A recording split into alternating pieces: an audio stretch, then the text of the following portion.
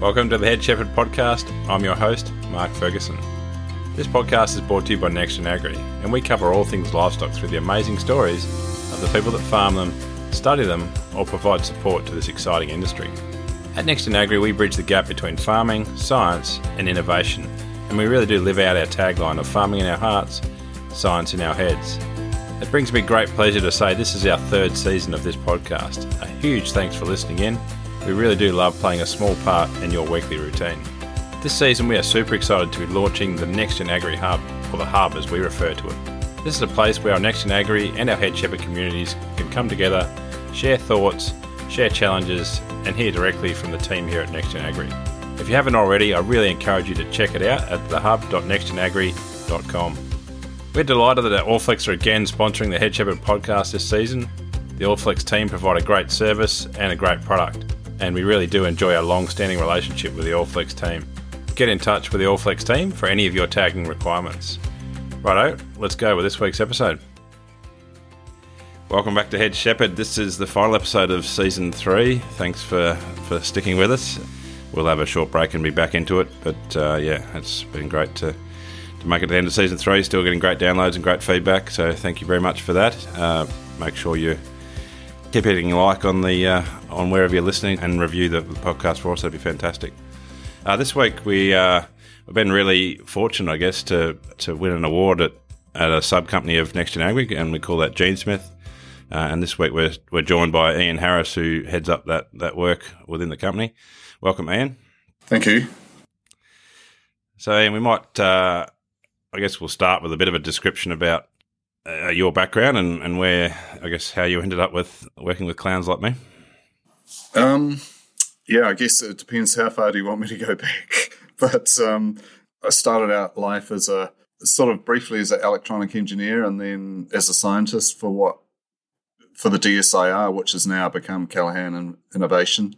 Then the IT industry, including a bit of time in the dot-com boom in London back in the late last century, early this one. And then sort of been working in the IT industry, software development, that sort of thing for the last few years. And then in the last 3 or 4 years have moved into the machine learning space.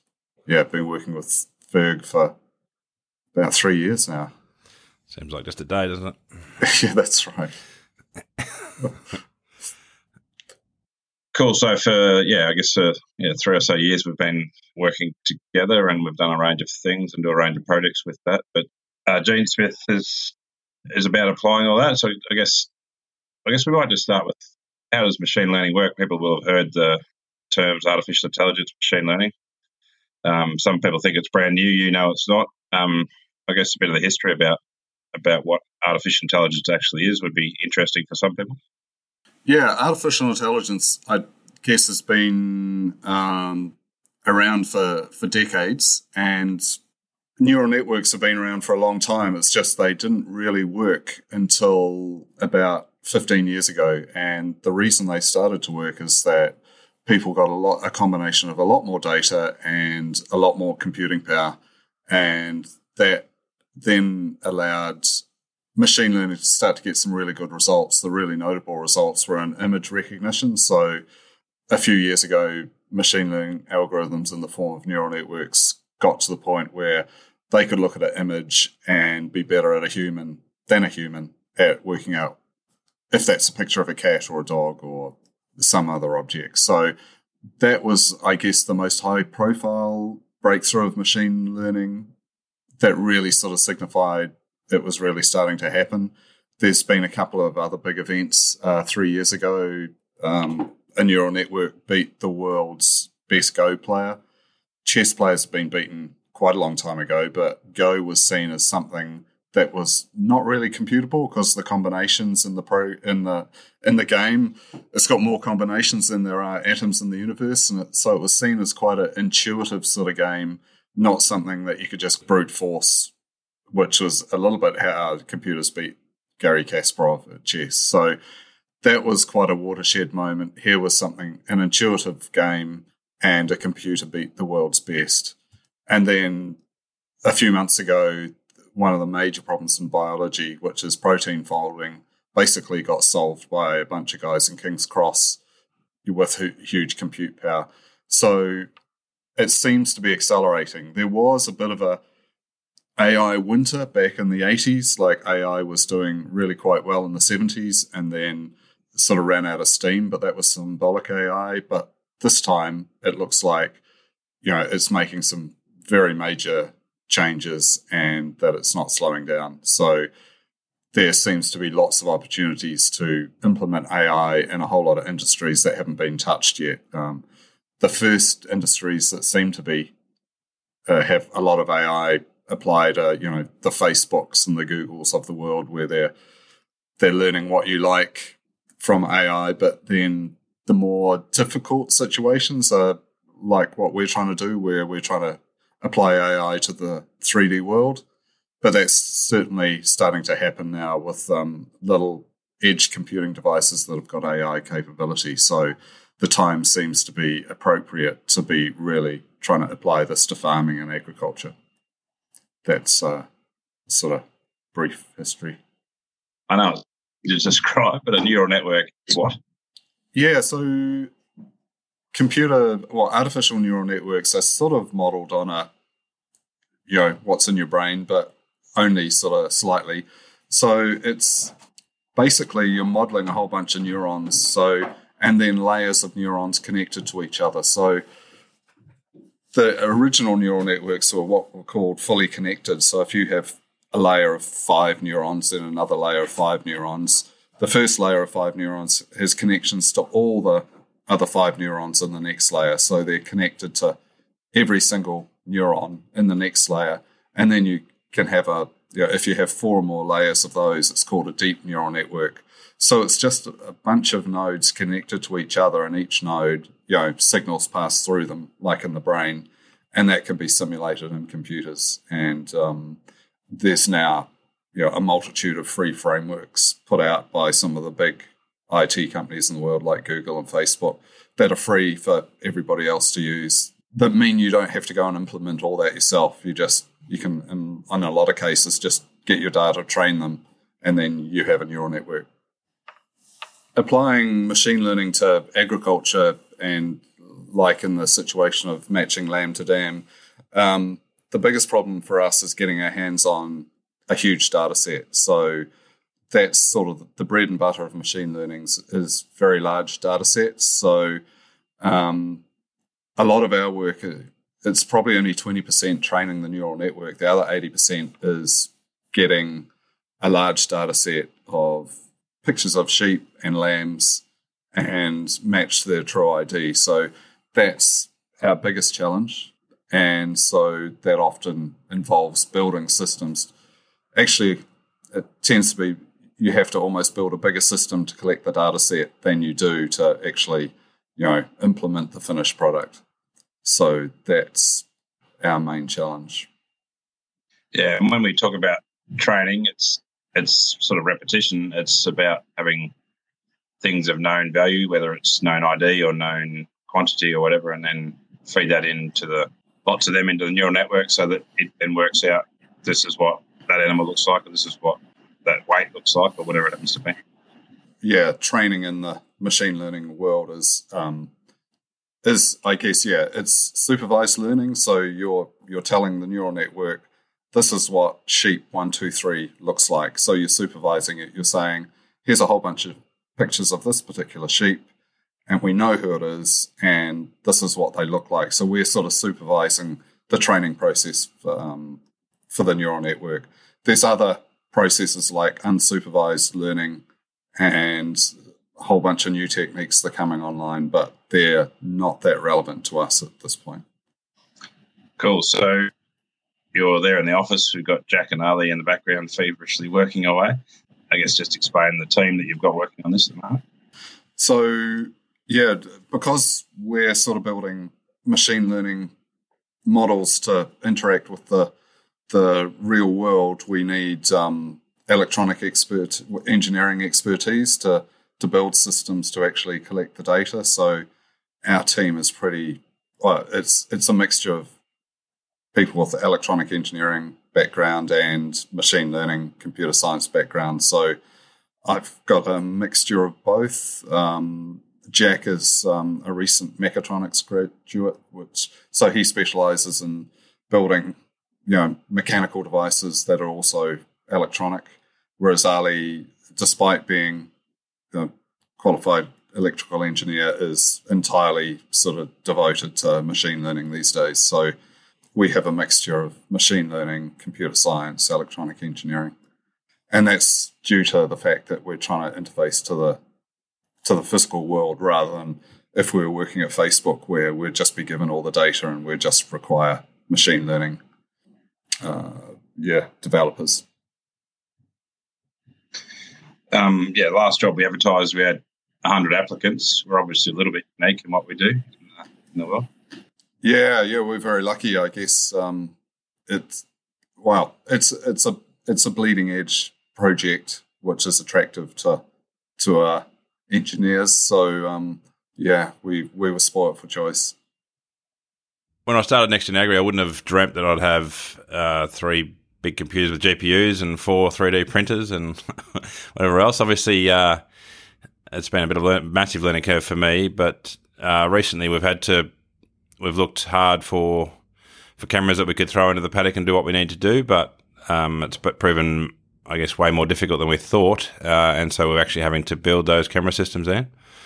Yeah, you sort of, with all the hype for machine learning and especially with images in the world, and the car companies trying to implement auto drive, you'd expect you could just walk into JCar and buy some sort of camera that you could stick on top of a fence post and it would be waterproof and it would have some sort of AI edge compute facility. But no, the closest you can get is some sort of security camera, which, although pretty good for their price, can't really see far. So we've had to build our own camera, which involves getting a NVIDIA computer on a board with a GPU built in, and then buying a separate camera unit and putting that all together in an enclosure and having some sort of rotate facility as well. So kind of surprising with the way the world's going that you can't just go and buy this and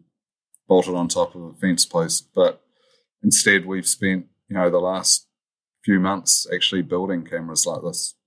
Yeah, and it's certainly my first time watching a 3D printer work, and thoroughly recommend that for anyone who's a bit of a nerd. That's quite fun. We've been very fortunate to have Jack on board with his skills in pulling all that together. They're a pretty good little system, and if you jump on genesmith.ai, there'll be a photo of the system if anyone wants to have a look. Well, just the camera. But so you and I have had over 3 years had a lot of discussions. We started off, and we still do work in sensors. Obviously, the price per animal for sheep and the ability to transmit data on the sheep scale gets quite difficult, and that's why we headed down that camera line. We've had lots of discussions about where we would use this capability, and we always came back to we need to have facial recognition working to do anything. If we can see that there's power in having cameras assess lots of things on animals, but it still needs to know which animal that is to really bring out the power. So facial recognition became our first problem to solve, and we've sort of been working on that originally through. We did a bit of work with Sydney Uni and AWI, but in the last couple of years, it's all been internally. We've been very fortunate to get support from Callaghan and really appreciate the crew there. We've been able to have a couple of summer students and as well as PhD and master's grads on board, all supported by Callaghan Innovation. We've been recently really successful in getting another support through Callaghan to continue this work, so very much appreciate that. Very much appreciate the support from AgMart as well, and then this recent award. So we're getting a lot of support out of the sector, the tech sector in New Zealand, and we very much appreciate that. But we sort of focused on facial recognition and know that works. We have the capability to assess individual animals. We also did a bit of testing on whether you could weigh sheep by cameras, Ian, in that original project? Yeah. That at this stage hasn't been conclusive, but we really just sort of had a cursory attempt to try and weigh the sheep from cameras looking sideways, front, top, and from the back. I'd imagine in the future that'll probably happen at some point, given a large and diverse enough data set. It's almost the recurring story in machine learning in the ag space is can we get a big enough data set? And I presume being able to weigh sheep is something that'll be able to be done in the future. Yeah, I guess throughout my entire career to do really cool things, you need to do lots of boring stuff, and it seems machine learning is no different. You need to do lots of gathering data points to train the neural network for then it to be, once trained, runs fairly lightly on a computer without a huge amount of compute required. But getting that data set and then training that data set needs a lot of time and then some big computers to run the numbers, and then it all becomes easy after that. But I guess collecting the data is still quite interesting, just due to the fact that you've got to build something to collect the data. So unless you just go for the straight out manual human labeling sort of situation, it's you're building equipment to collect the data. So that's interesting. But it's certainly not as straightforward as if we were a finance company and had all the data sitting there in a database all ready to go.